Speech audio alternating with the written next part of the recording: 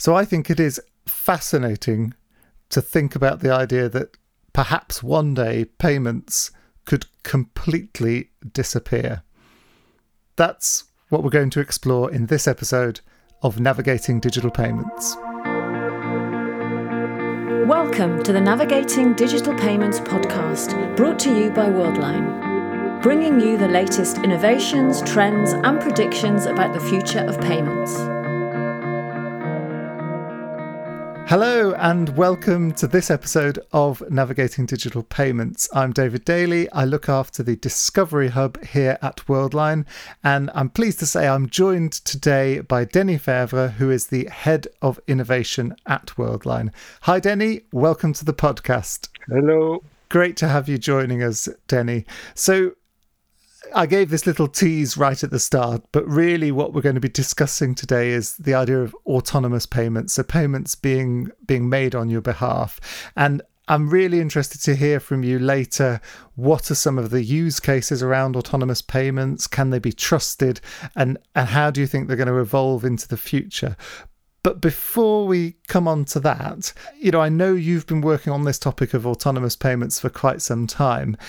I'm interested to know what drew you to it? What made you passionate about this subject?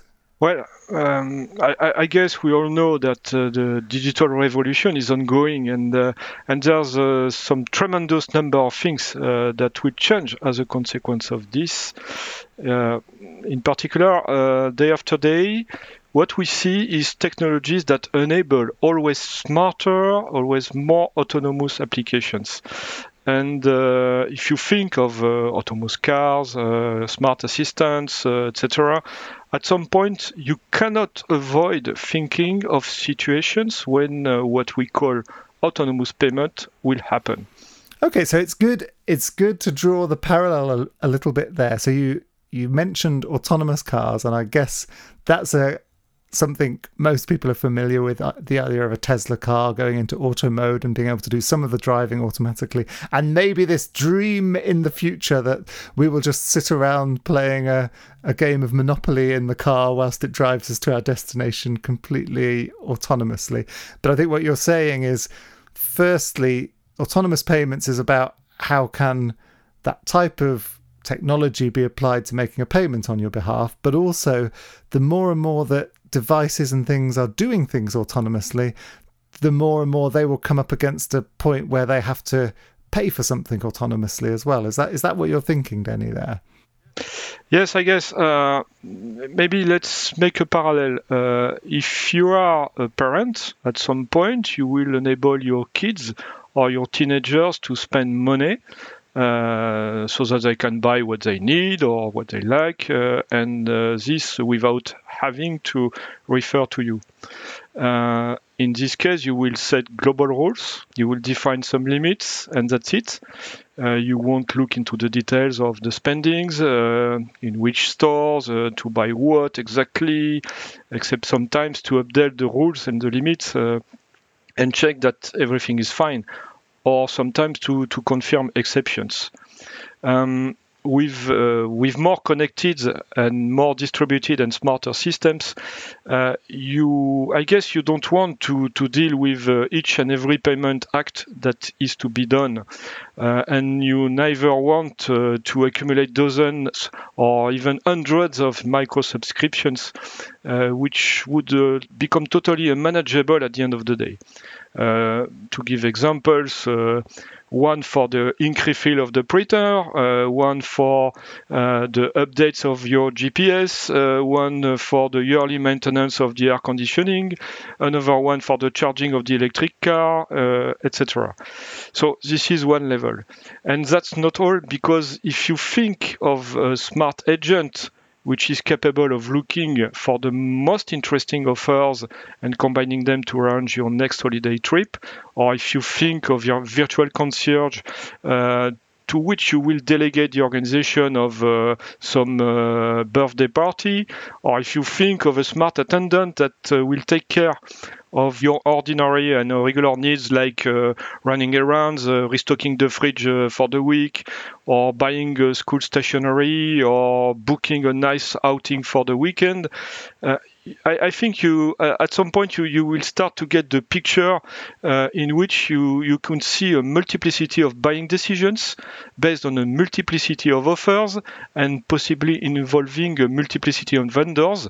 And because of that, you making all this going off the limits of a plain old subscription model.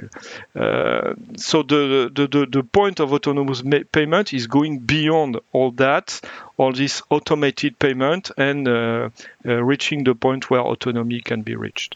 Thank you for that, Denny. I guess it's maybe worth me mentioning now that in the paper that we published from the Worldline Discovery Hub last year, there was a whole chapter that you were involved in writing about autonomous payments. And I think one of the things that was really useful was it gave this really clear definition of what autonomous payments are. So let's briefly now hear an extract from that paper where it explains precisely what autonomous payments here. And then I want to come back to you and talk a little bit more about some of those use cases as well. Autonomous payments are payment transactions triggered by an authorised virtual payment agent acting on behalf of the consumer. This payment agent can be part of an IoT device such as a smart refrigerator. It could also be a piece of software such as a printing application. Or it can take the form of a smart contract, which automatically triggers payments when certain conditions are met. Commentators sometimes refer to this as programmable money. In either case, the rules and boundaries for the payment are initially set by the user within a specific context, giving the payment agent the authority to activate and complete the payment on their behalf. So at the end there, we heard about giving the payment agent the authority to activate and complete the payment on their behalf. And I like as well, Denny, you mentioned the example of having children and delegating certain levels of authority to your kids, something I'm familiar with. I wonder, with payments, you also mentioned sometimes we have lots of small micropayments, subscriptions, the ink cartridge in the printer that was also mentioned in that extract there. I always think there are some payments that probably we would all rather we had no involvement in and they just happened automatically within some predefined conditions. On the other hand, I still feel like if it's a major purchase or a more interesting purchase like a car or a holiday or a new camera, I think maybe sometimes I would like to be more involved in that step, because that feels like the emotional point where I'm making the decision to purchase something. So again, I'm just interested in your view.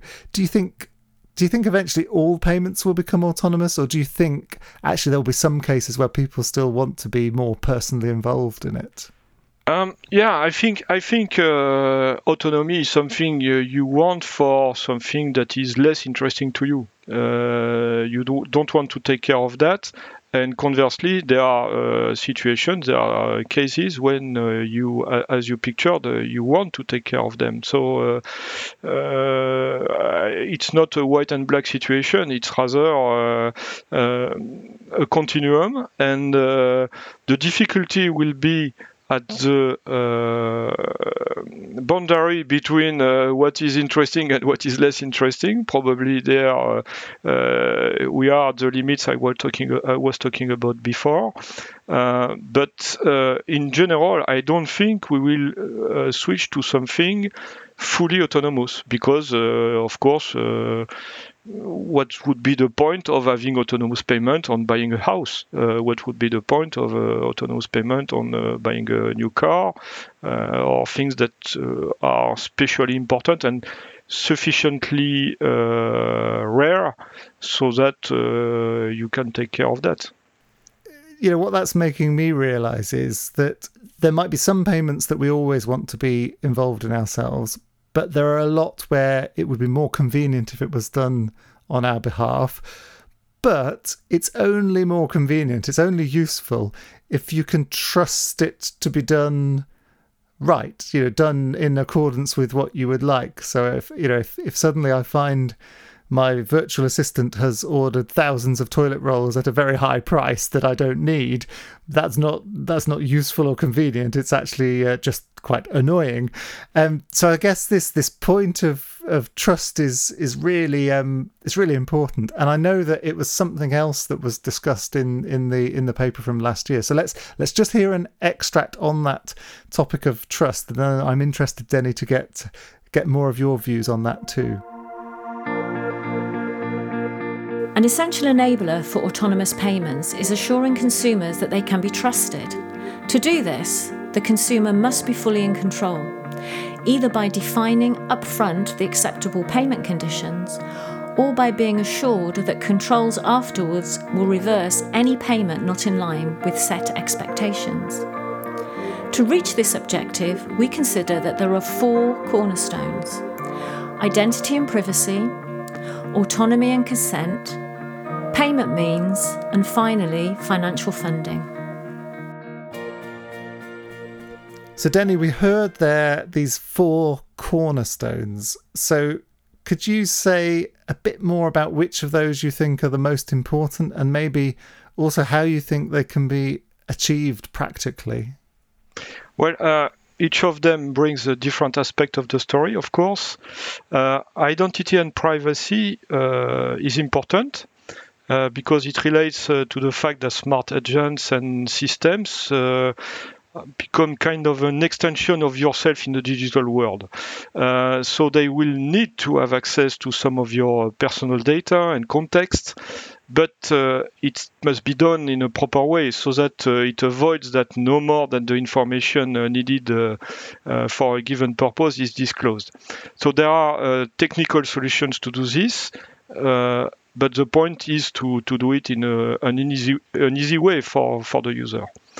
Regarding payment means, this is covered by a broad range of possibilities. On one hand, you will find the usual mechanisms based on cards, credit transfer, direct debit. And on the other hand, you will find newer ones such as digital currencies or smart contracts.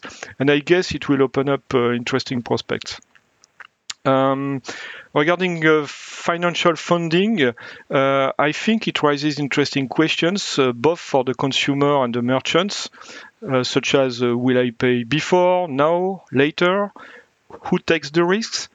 At this point, micropayments might be an interesting starting point. And finally, and maybe it's the most important in my opinion, autonomy consent is a quite tricky one because there is indeed a balance between the latitude you give to a smart agent and the level of control you want to keep. Finding the best way to express and to ensure this balance is quite challenging. And I think there is a lot to invent in this area so that the system properly understands that you don't want that many paper rolls. Coming back to the toilet roll example, but it's true, isn't it, that I guess it's like whenever you're delegating something to a person or a machine, you obviously want the maximum convenience, and that comes by delegating as much as possible to the person or the machine.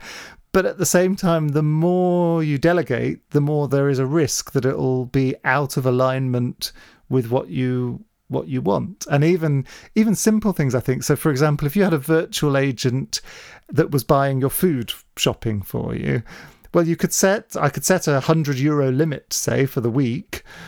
But if it then just buys me €100 worth of mushrooms, it's still not a good outcome. So it goes beyond simple thresholds, I suppose, and simple spending limits to also other behaviours that you expect from it. I mean, so it strikes me as just as it's interesting, but it's also quite a complex area. And how do you think people can build up that kind of trust in what ultimately are probably going to be AI-powered, bots that transact on your behalf?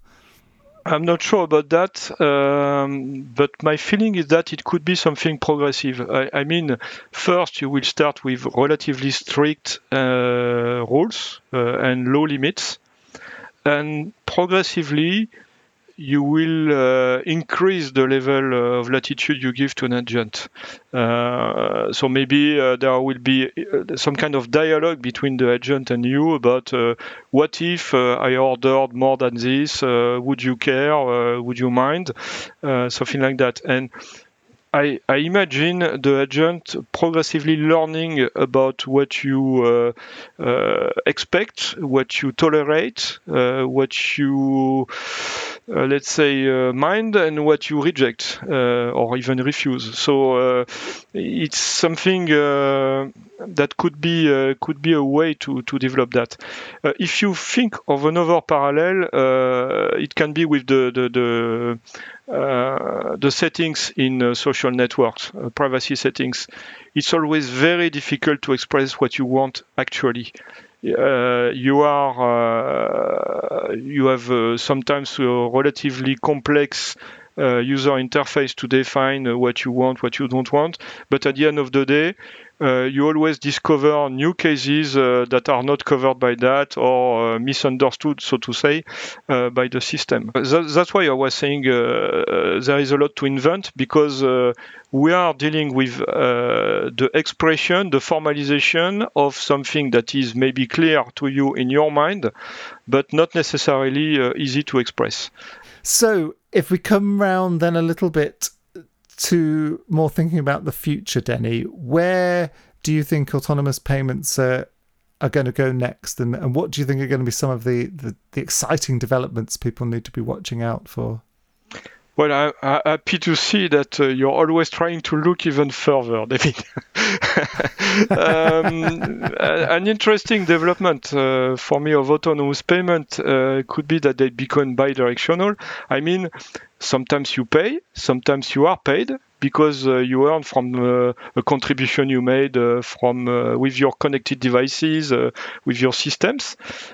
Just to give examples, you got a weather station on your roof, and it collects continuously weather data, and this data can be useful to someone else, and so you get some compensation from that.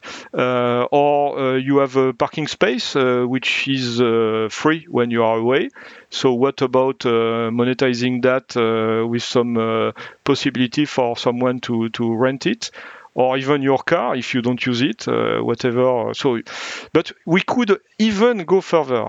If the resources that are shared, like I just mentioned, are also something that could be combined with someone else's resources to deliver something more valuable, it can become even more interesting. Again, a basic example, but I guess it illustrates my thinking. You could book at once 2 adjacent parking spaces from 2 different owners, because you have a trailer or RV, and it's useful to you. You don't have to take care of finding the owners and synchronizing things, because the smart agents deal with that. And conversely, the owners will receive a part of the compensation of that. So it's something that could be pooling the resources. And I guess we can even imagine even more elaborated ways to get value out of that. So it's not just autonomous payments, but autonomous earnings, I guess, is what you're describing there. So that's quite interesting. So I do want to come back, Denny, and ask you this question of, do you think we might never have to pay for anything ever again? Before I do that, I just want to remind people where they can download this report. You visit worldline.com, click on Knowledge Hub, and then click on Scientific Reports, and you can access the Navigating Digital Payments report there. I also just want to remind people that if you want to get in touch with us, let us know a topic that you'd like us to cover, give us any feedback at all, you can email in on ndp-podcast@worldline.com. And of course, my usual reminder to please, if you haven't already, subscribe to the podcast and leave us a review and a rating. So, Denny, coming back to this question, do you think we might one day never have to pay for anything ever again? So it depends on what you call paying first, and I think it will be the root of my answer. Basically, a payment is a consent. I don't think we want to give up on this. It's rather the opposite. We don't want to give up consenting to payments. So through autonomous payments, you may, let's say, define some kind of space in which your consent is implicitly established, and therefore you accept to pay, and the agent has the latitude to use that. But outside of that, you want to explicitly consent. So that's why I don't think you will reach a situation where you never pay for anything by yourself. And so there is also another point, which is that if you are talking about fully eliminating the friction around the consent, here we are all in. I mean, it's important, and it's one of the basics of the payment to find how to eliminate this friction, make it as smooth, as easy as possible. What we want at the end of the day is pay as we think, I guess, rather than anything else. I love that. Pay as you think, because I think you're absolutely right. I want to make a payment only when I want to make a payment, but I don't particularly enjoy filling in a long credit card number and a code and then having a two-factor authentication or a phone call from my bank. The friction is not what I enjoy. But then you're so right. The dilemma or the tension is, how do you know that someone is consenting to make their payment, whilst on the other hand having the bare minimum of friction, as you say, ideally that I just think it and it happens. And that, I think, is quite an interesting challenge, I guess, for the payments industry that's coming up. So, Denny, I guess if we summarize, it feels like we've covered a lot of ground in a short time there, starting out by really thinking about what do we mean by autonomous payments, and what are some of the use cases that we're already seeing or will see in the near future. We talked about that trust topic and being able to progressively trust machines to make payments more on your behalf. And then I think really interesting to talk about the future and where this could go, and particularly that idea of bidirectional autonomous payments or autonomous earnings. And I think that conclusion there at the end was really insightful of you to say that it's all tied into reducing friction but maintaining that critical aspect of consent. So, Denny, thank you so much for joining the podcast. It's been a real pleasure to have you with us. Thank you, David. And I will just finish off, as always, with thanking our listeners for joining us today as we navigate digital payments. Thank you for listening to the Navigating Digital Payments podcast, brought to you by Worldline. Join us next time to learn more about the latest innovations, trends, and predictions for the future of payments.